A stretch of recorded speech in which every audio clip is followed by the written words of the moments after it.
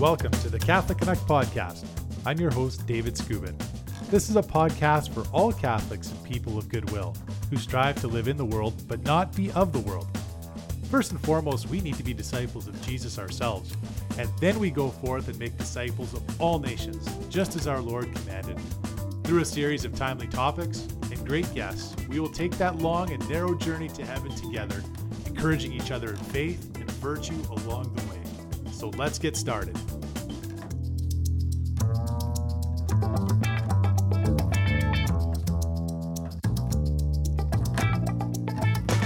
Praise be Jesus Christ now and forever. I'm so blessed to be joined by a lifelong Catholic and a lifelong resident of Wild Rose Country, Alberta. He's a business owner and very active in the church community in Edmonton, also has his business in the Edmonton area as well.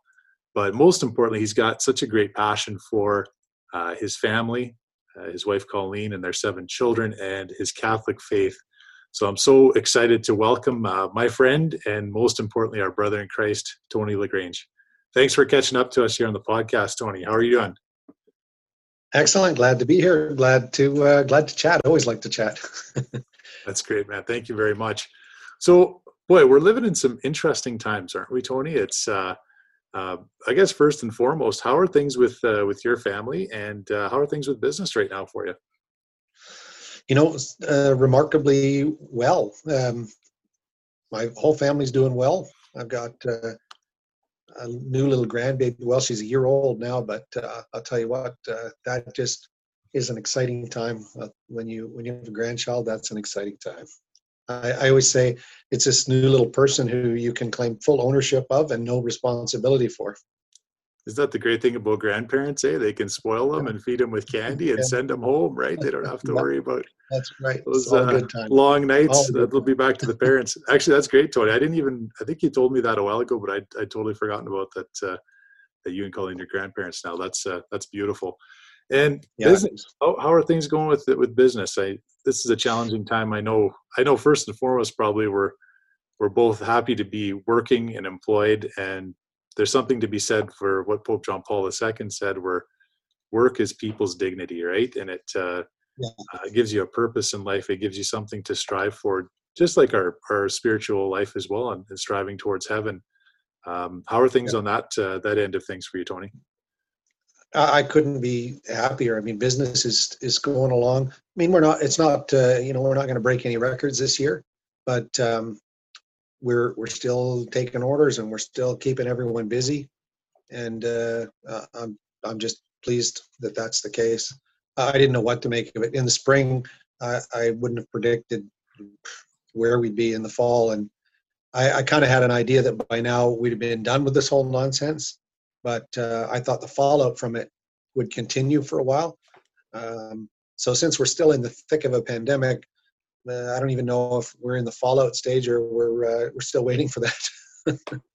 So we'll see. It is what it is. You start each day anew and see what happens. Well, that's just the thing. There's just so much uncertainty, and it's really changed the way that we interact, even as business people as well. And unfortunately, it's starting to catch up to us in the church as well.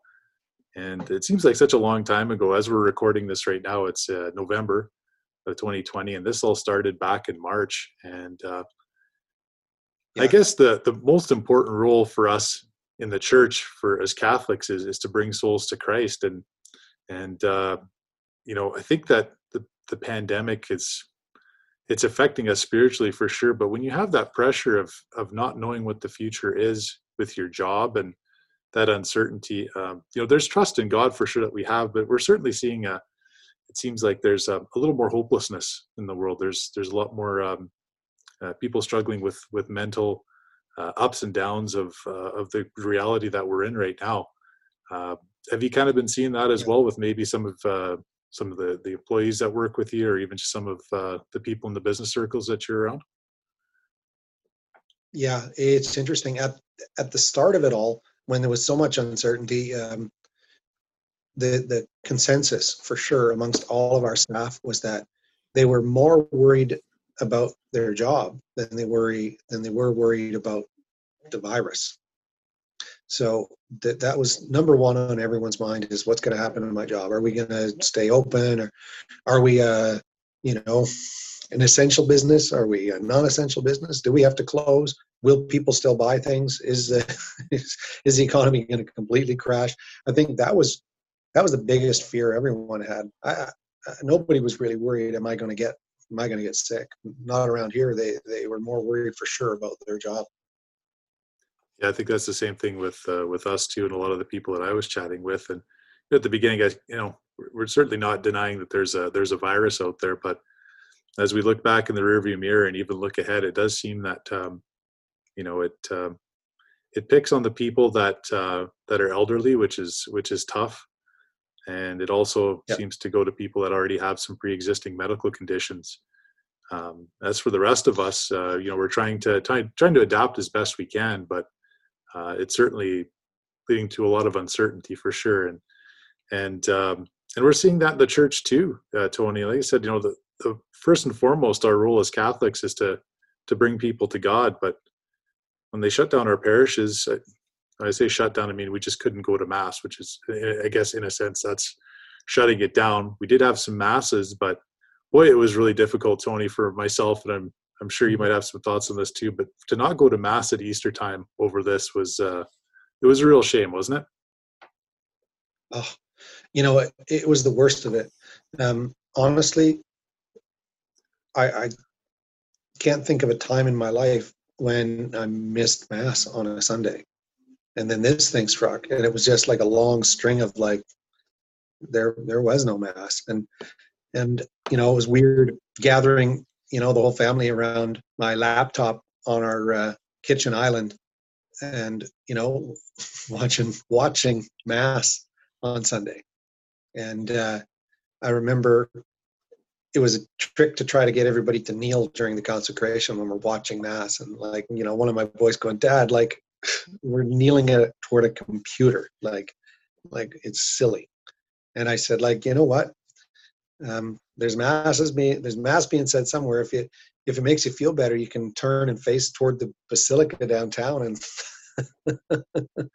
Like the but old like, school way, Tony, when the bells rang and you'd say the yeah, your devotions with the Angelus, right? At certain times, yeah, you turned to a different direction. Yeah, it's absolutely very difficult to be in front of a TV or a computer and have it feel oh the same way, and it's just not right. I mean, no, spiritual communion is something that's been encouraged in the church for many years. It's I think some people actually think it's a new phenomenon now because of this pandemic and people staying at home. But yeah, the encouragement was actually for us to receive spiritual communion several times a day, not just when you can't go to mass for whatever reason. So yeah. um, it's challenging for sure. I think that it seems like we've got a lot of work now, Tony, doesn't it? We had a lot of work to do before bringing people back into church, and now it seems like we've taken a few steps back. And talking to a few priests, I said, But how is it looking for confessions, and how's it looking for for mass attendance? And sometimes mass attendance is okay. It's definitely down a little bit, but they said when it comes to confession, it's not great now, but it wasn't great before either. no, and but I do think this, in some ways, has sort of changed people's perspectives a little, and maybe in a good way. It's sometimes it's easy to take for granted something that's always there, and I think you certainly appreciate the beauty of a liturgy when you've been sort of sitting at home watching a computer screen on Sunday. And now, even with the churches open again, with the liturgy being so stripped down with no music, and then we finally in our parish have music and a cantor, and it's just not the same. You realize there's good reason, because we're sort of programmed to respond to beautiful things, and beautiful things elicit an emotion and put us in a state of mind. And I think if you really maybe get to the bottom of it, is that the most perfect beautiful thing to behold would be God. And so anything that kind of gives us some sense of, I don't know, beauty and perfection, brings us in some way closer to God, or sort of gives us that glimpse of God. And so I think it's really important that our churches become beautiful spaces. And maybe this is the impetus we needed to get back to beautiful churches, beautiful artwork, beautiful music, and rich liturgies. That's an very interesting point, Tony. I think that I was going to read a quote here from Pope Benedict, and I believe he said this back, well, it was before he was Pope. I'm not sure if he was already a cardinal at the time or not, but the essence of what he was saying was that the church, he could foresee that it was going to become smaller. And I always thought that was, when I read it first maybe 10 or 15 years ago, I thought, man, this is, I don't want this to happen. I don't want the church to become smaller, right? I mean, we've come a long way here in the last 2,000 years. But now, as I get older and I kind of see the way the church is changing, not necessarily for the better. Obviously, the church never changes; the teachings never change. But the people around them change, and the way we celebrate our liturgy has changed a lot, right, Tony? And I was going to read this here. So this is from Pope Benedict, and like I said, he was Cardinal Ratzinger at the time. And so it seems certain to me that the church is facing very hard times. The real crisis has scarcely begun. We will have to count on terrific upheavals. But I'm equally certain about what will remain at the end. Not the church of the political cult, which is dead already, but the church of faith. She may well no longer be the dominant social power to the extent that she was until recently, but she will enjoy a fresh blossoming and be seen as man's home, where he will find life and hope beyond death. I really like that quote a lot, Tony. And I think very prophetic, given that was several decades ago. And wanted to bring that to light too, because Pope Emeritus is getting up in age, and he's such a blessing, I think, to our church, even though he's not obviously on the seat of Peter right now. But I think his prayers are so efficacious to all of us. But yeah, to your point, Tony, you think of beauty, and we've really lost a lot of that. It seemed to be, even with the way our church buildings have been designed, right? You look at the old school cathedrals, and we have a very nice one in Edmonton at St. Joseph's, but you look at some of the European churches and basilicas, and there's something beautiful about just looking at them from the outside. And then when you go inside, it really does remind you that we're in the presence of God. And how important is it really for us to have that reminder through architecture, for sure, through statues, through paintings, but also through liturgy? What are your thoughts on that? Yeah, it's funny because, you mentioned Pope Benedict. Colleen was in Rome with a friend of hers when he announced that he was going to step down. And the night before he made that announcement, they were outside his his papal apartment, and her friend was like shouting, like, calling out his name, trying to get his attention. And so they were joking that, like, these Canadian women yelling at him made him like say, that's enough, I'm out of here. And but they were there touring around looking at all this beautiful artwork and beautiful architecture and buildings. And they were taking a tour with the friend that she was with. Her son at the time, he was a seminarian studying in Rome, and so he'd lived there for a bit, and he took them around and showed them a few sites and got them into some places that you don't normally get. And there's tourists crawling all over the place, and most of the art that they're drawn to, they don't even realize it's architecture and art that was commissioned by the church for the purposes of edifying the faithful, to give them something to meditate on. And now, what is it, all these years later, people are still flocking there to look at this stuff and don't even know why. They just know it's great art. And somehow we lost that. Somehow we lost the church being the kind of the institution that brought us great art and then commissioned great art. And we became almost, especially in Western Canada, I think pragmatic to the point of a fault, where we build churches that are functional, but they're not beautiful. And it takes a commitment to build a beautiful church. You've got to get people behind the idea. And Colleen was actually reading a couple of days ago to Judah, who's in grade 5, from a little art program that she's doing with him for homeschooling. And it's about architecture and the cathedral in Chartres, France. And you look at that cathedral, it's just beautiful. And they built it in record time. And it was to replace the cathedral that had burned, which was also beautiful. And when they built those churches, it wasn't like they had a massive population and little people could just give a little bit and they could put something like that together. People had to make sacrifices. People had to work hard. People donated their time and their talents. People came and worked on it.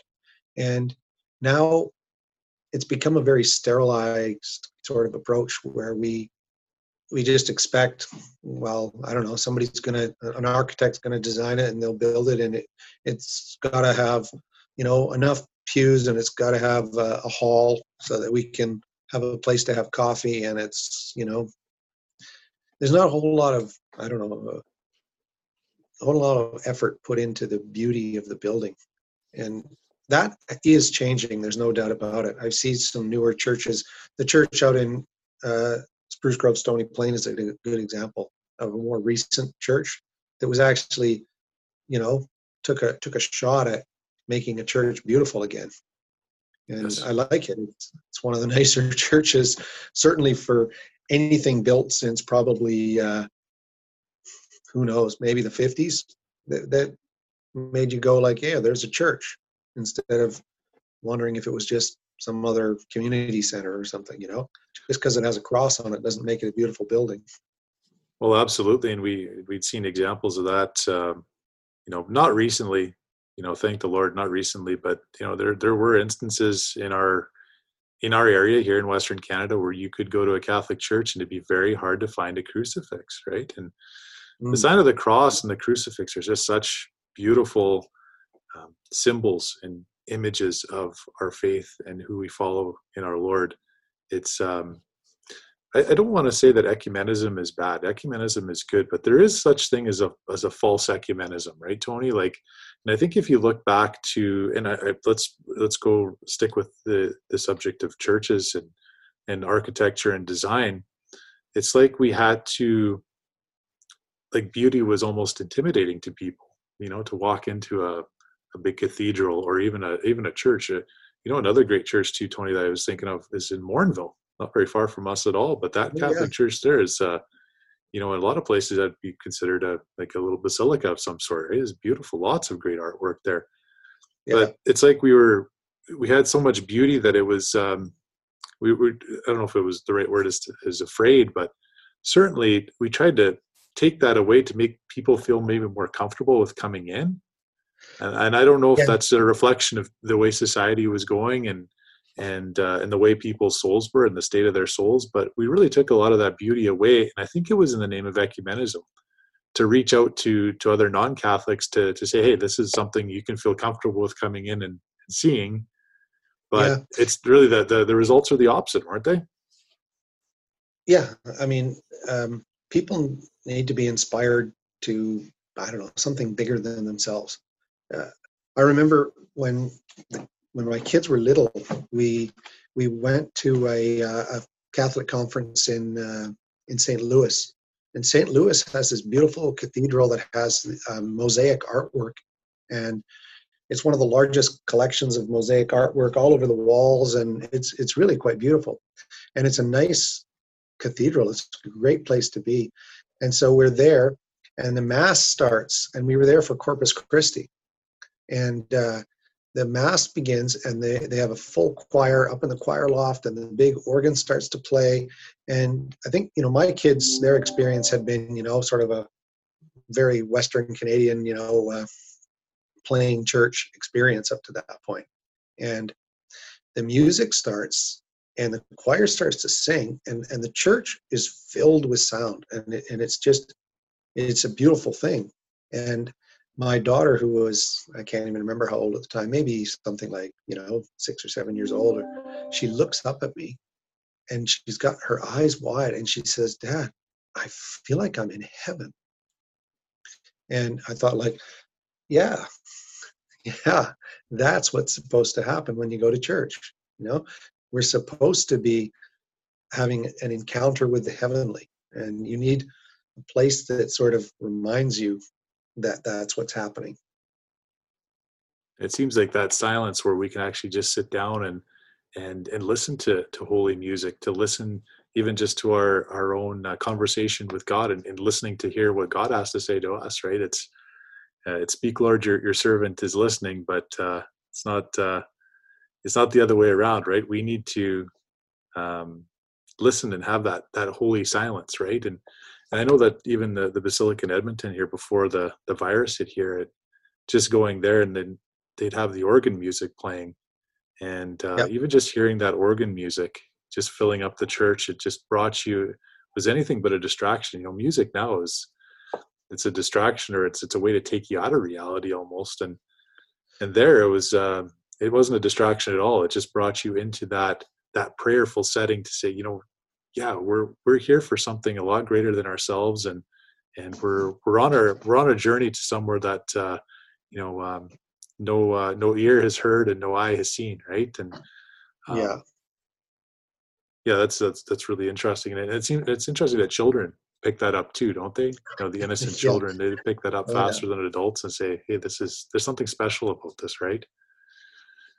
Yeah. To see the world through children's eyes is something that a person should do, once a week or so. Yeah, absolutely. Well, we're seeing a lot of some negative trends in the church. I think that there's opportunity here for sure, but we're seeing a lot of stuff that's negative, and a lot of drawbacks, a lot of setbacks in our church right now. And we just seen, as we're recording this, it was only a week ago, that in Nice, France, there's a radical Muslim that an extremist, I guess, that murdered 3 of our fellow Catholics right in a church, right in a Catholic church. Yeah. You see, Ireland, infamously, they voted for abortion, Tony. I think that's the only country I can think of that actually went out of their way to put something on a ballot, like abortion rights, and voted in Yeah. It's favor of it. just that day, especially for me. My mother was Right. born in Dublin, and Yeah. I have dual citizenship, so Oh, I didn't know that. Yeah. I should have. I guess I should have gone back and voted. Isn't it? But we were talking about Catholic Ireland, and I think everybody, a lot of the church around the world said, that's a real bastion of Catholicism, a bastion of truth. And then when we see something like this happen, it really sets you back. And my background, Tony, is Slavic, and when I see what's happening in Poland right now, and I think this hits a little closer to my heart, and probably yours too, because what a lot of the protests are about in Poland is because the government there passed some legislation to make abortion um, even more rare, and it was specific to protect the unborn against fetal defects, including Down syndrome, which our little Emily has, and she's just such a blessing to us. And I know that you have a son that has special needs, but and I'm sure you probably echo this, but these children, all children bring us closer to God, but when you have one that just needs a little extra attention, boy, that it's kind of like that rocket fuel to get you closer to God. And they sure teach us a lot more than we teach them. 100%. 100%. It is. It's an absolute blessing to a family to have a child with special needs in your home. That it challenges everybody, and it makes you sort of step up your game. And I mean, let's face it, we need most of the time a kick in the pants, and you need something that kind of, I don't know, sort of knocks you out of your complacency and makes you have to work a little bit. Everything you work at counts for something, and I always say with my son Levi, he's because of his difficulties, he really doesn't know right from wrong, and he's not really culpable. And so technically he's a little saint, right? He's really not capable of sin. So I say, like, what's it like to live with a saint? Well, there's days when they inspire you, and there's days when they challenge you. Yeah. And you know you got to be ready for whatever kind of day it's going to be. When it's a challenge, you got to rise to the challenge, and if you do, it just makes you a better person. And I feel bad for people that sort of deny themselves that opportunity, and don't think that they could raise their game, or don't think that they could rise to the challenge of sort of being radically available to another human being. And I think having souls like that in the world are so important. I think it's what we're missing and lacking too. There's some hard data, just back to children with Down syndrome. How many of these children that, because they have technology now that can detect whether a child has Down syndrome or not, and we know that there's countries that have pretty much tried to eradicate these children just based on an extra chromosome.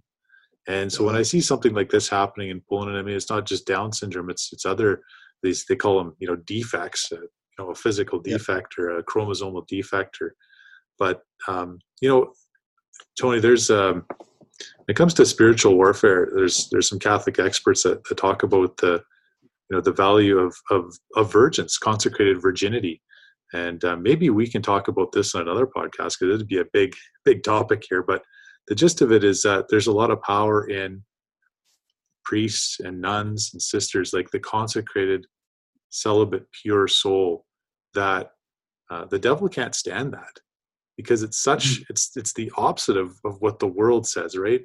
And it's saying that there's something greater. We talked about churches and beauty, and that's a gift to our church too, is having these consecrated priests and nuns that have given up maybe a life where they could get married and do other things. And there's nothing wrong with a Catholic or a Christian marriage, a sacramental marriage. But I also look at these children like this, and these people that are special needs. They're kind of similar to that. They may not be priests and nuns, but that purity of heart is it's of incalculable value to our church, and we're missing on that, aren't we? And to our world too.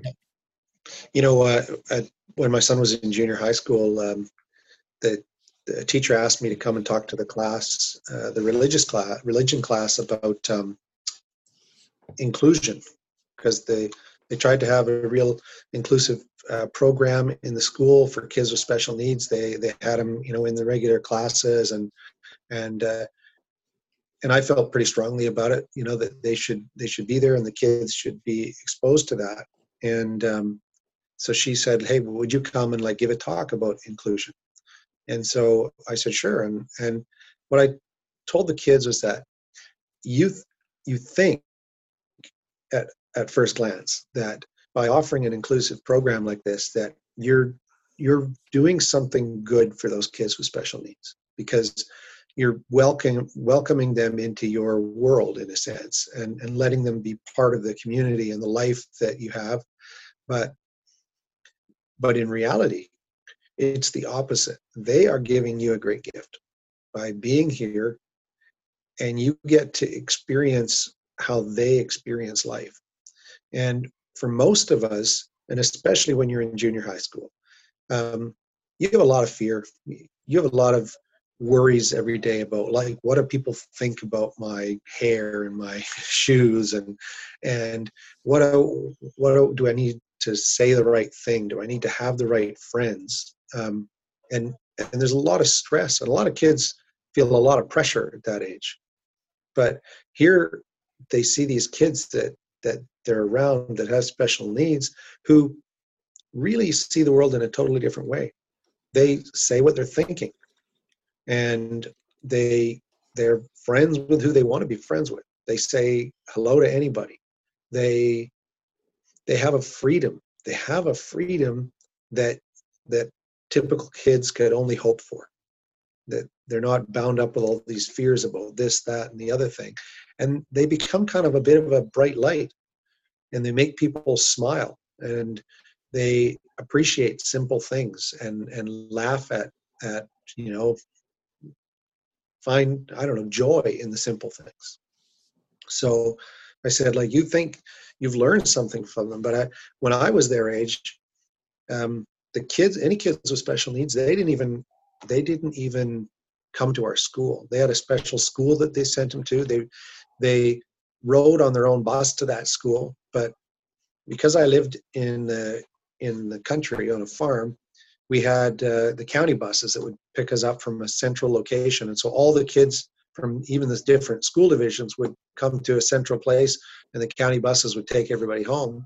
So the kids from this school for special needs would also come there and get on their various buses. And there was a bus next to ours, and there was a family that had, like, I think 3 or 4 kids, all with special needs in the same family. And they were all on that bus. And one of the guys, Gary, his name was, he, his coordination wasn't good. His speech wasn't great. He's kind of a bigger guy. And he came waiting for the bus one day, and a couple of kids were standing there, and they were kids that I knew standing waiting for the bus, and they said something to him. I can't remember what. They insulted him or, teased him, and he got mad and came and they ran away. So he came and he grabbed me because I was standing there, and he got me in a headlock. And he was a big guy, and I was scared. I was honestly like, I honestly would say at that time that those kids, I was scared of them because I didn't know. I mean, Yeah. they put them in a separate school. They didn't have them around us, so there must be some reason that they weren't around us. So he got me in a headlock, and I didn't know what to do. I said to him, Gary, why do you have me in a headlock? And he said, like, you know, it's because you guys were, teasing me or something. And I said, I didn't say anything to you, and I don't have anything bad to say to you. And he let go of me and just started to talk to me. And we had a kind of a conversation. And after that, he was like my best buddy. He'd see me and he'd like say hi and he'd come to talk to me. And it was like, hey, he's just a person, right? And I think because they'd kept them separate, I was scared of the guy for some reason and didn't know why. And so I told the kids in the junior high that, they have what they're receiving is a great gift to see that there's this joy you can experience in another person, and to see that they really know what it means to be human, to be fully human. They don't have those fears that we have that stop us from like living, stop us from being what God wants us to be. So I said, you have this great opportunity to see what it's like to be fully human. And I say to them, someday, and I said, you'll see that, like, people like me that were raised at a time when we were taught to be scared, or maybe not intentionally taught to be scared, but we were taught to be kind of fearful of those people, that now that people like me are making laws that go like, oh, well, like, it's better if they're not around. And they don't understand that the world is a better place with them, because we understand what it means to be human and to be fully human. So I said, soon enough, you guys will be old enough to be making the laws in this country. You'll be the judges and the lawyers and the politicians, and it'll fall on you to teach the older generation that got it wrong, that we have nothing to fear. Like, these are beautiful people, and you should protect them, and you should encourage them to be around you. And so I really feel strongly that we will see a change, based a lot on that, the fact that kids are exposed to it and see that, hey, these are people. They have feelings. They have joys. They have a lot to offer. They have It an remi- awful lot. Absolutely. It reminds me that when Jesus in the Bible, when he said, "Let the little ones come to me," and it's I always think of that as not just children, but he said that you must be like children in order to enter the kingdom of heaven. And yeah, it just reminds me of that, and Yeah. how we need to be and how we need to be accepting. And again, it's with folks like this and kids like this, especially, they love unconditionally. You know, that was the thing we Hmm. recently, Joey Moss, who a lot of people know, he recently passed away and he had Down syndrome, and he worked for the two professional sports teams in Edmonton. And that's what people kept saying about Joey Moss. And I thought that was beautiful, is that he just loved unconditionally.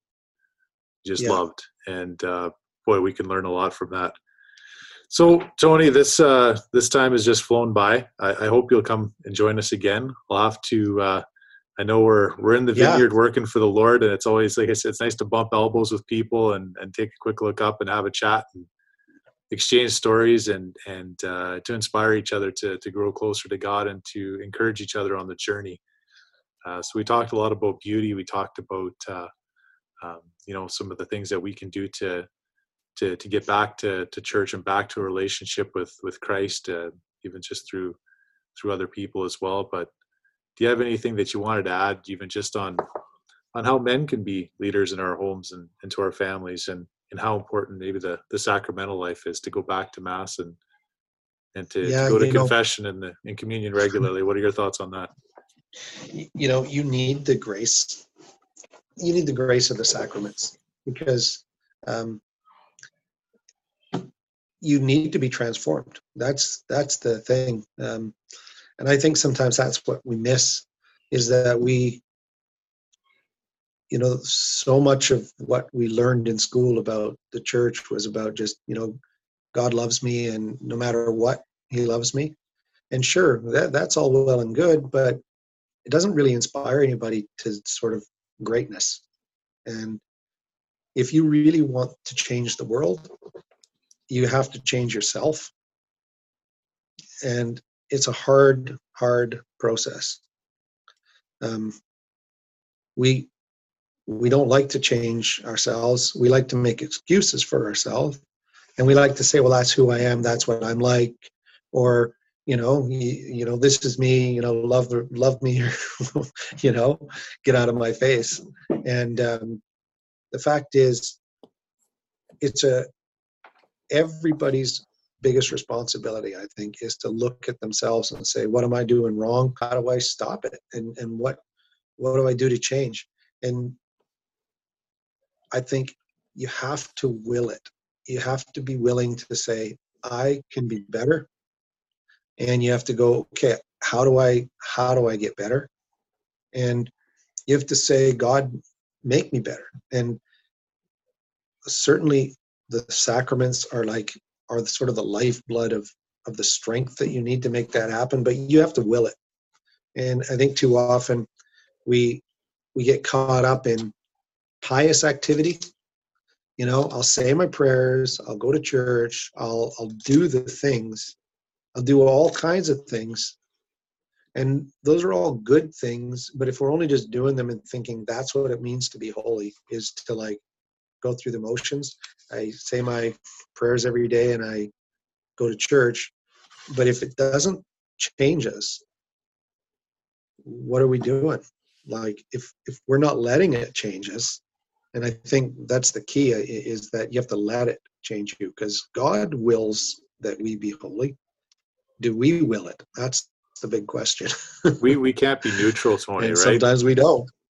Absolutely. No, we got to be moving ahead, Yeah. right? If you're moving ahead in your spiritual life, or you're moving backwards. And that's really the true challenge of our Yeah. time today, is to not. I think a lot of people might even think that they're neutral right now, when in fact you're going backwards. Tony, I really appreciate your time and sharing your insights with us again. I really I really hope that we'll get you back on the program again to talk a little bit more about our faith. And they said that's what this is about, is to encourage people to live the sacramental life and to encourage each other, because I think we need a lot of encouragement now. We need to know that there's other people that are fighting the exact same battle we are. And Yeah. I think that's what the devil tries to do. He tries to isolate us, right? But no, I appreciate your testimony so much. That you're sharing your faith, Tony, and look forward to chatting with you again. We kind of started going down that road of talking about the principle of magnanimity, but that's the desire in our hearts for spiritual greatness, for things that are in the next life, and living that sacramental life, going to confession, receiving communion often, getting into spiritual books and spiritual reading, and praying together as a family. These are all things that take us out of this world and take us on a path towards heaven, towards eternal glory. And that is really what this journey is all about. So again, I want to thank Tony LaGrange for joining us. That was a real great conversation and certainly a blessing. I hope you enjoyed it as much as I did. Again, everybody, I'm so thankful for all the prayers and you listening to this program. I'm having such a blast doing these podcasts. And again, I appreciate all your support and look forward to putting more of this content out in the near future. And keep praying for me. I'm going to pray for you. And Catholics, you know the drill. Confession at least 3 times a year, every Advent, every Lent, anytime you're in a state of mortal sin. Don't even spend a second of your life there. Thanks for listening, everyone. God bless. We'll chat with you very soon.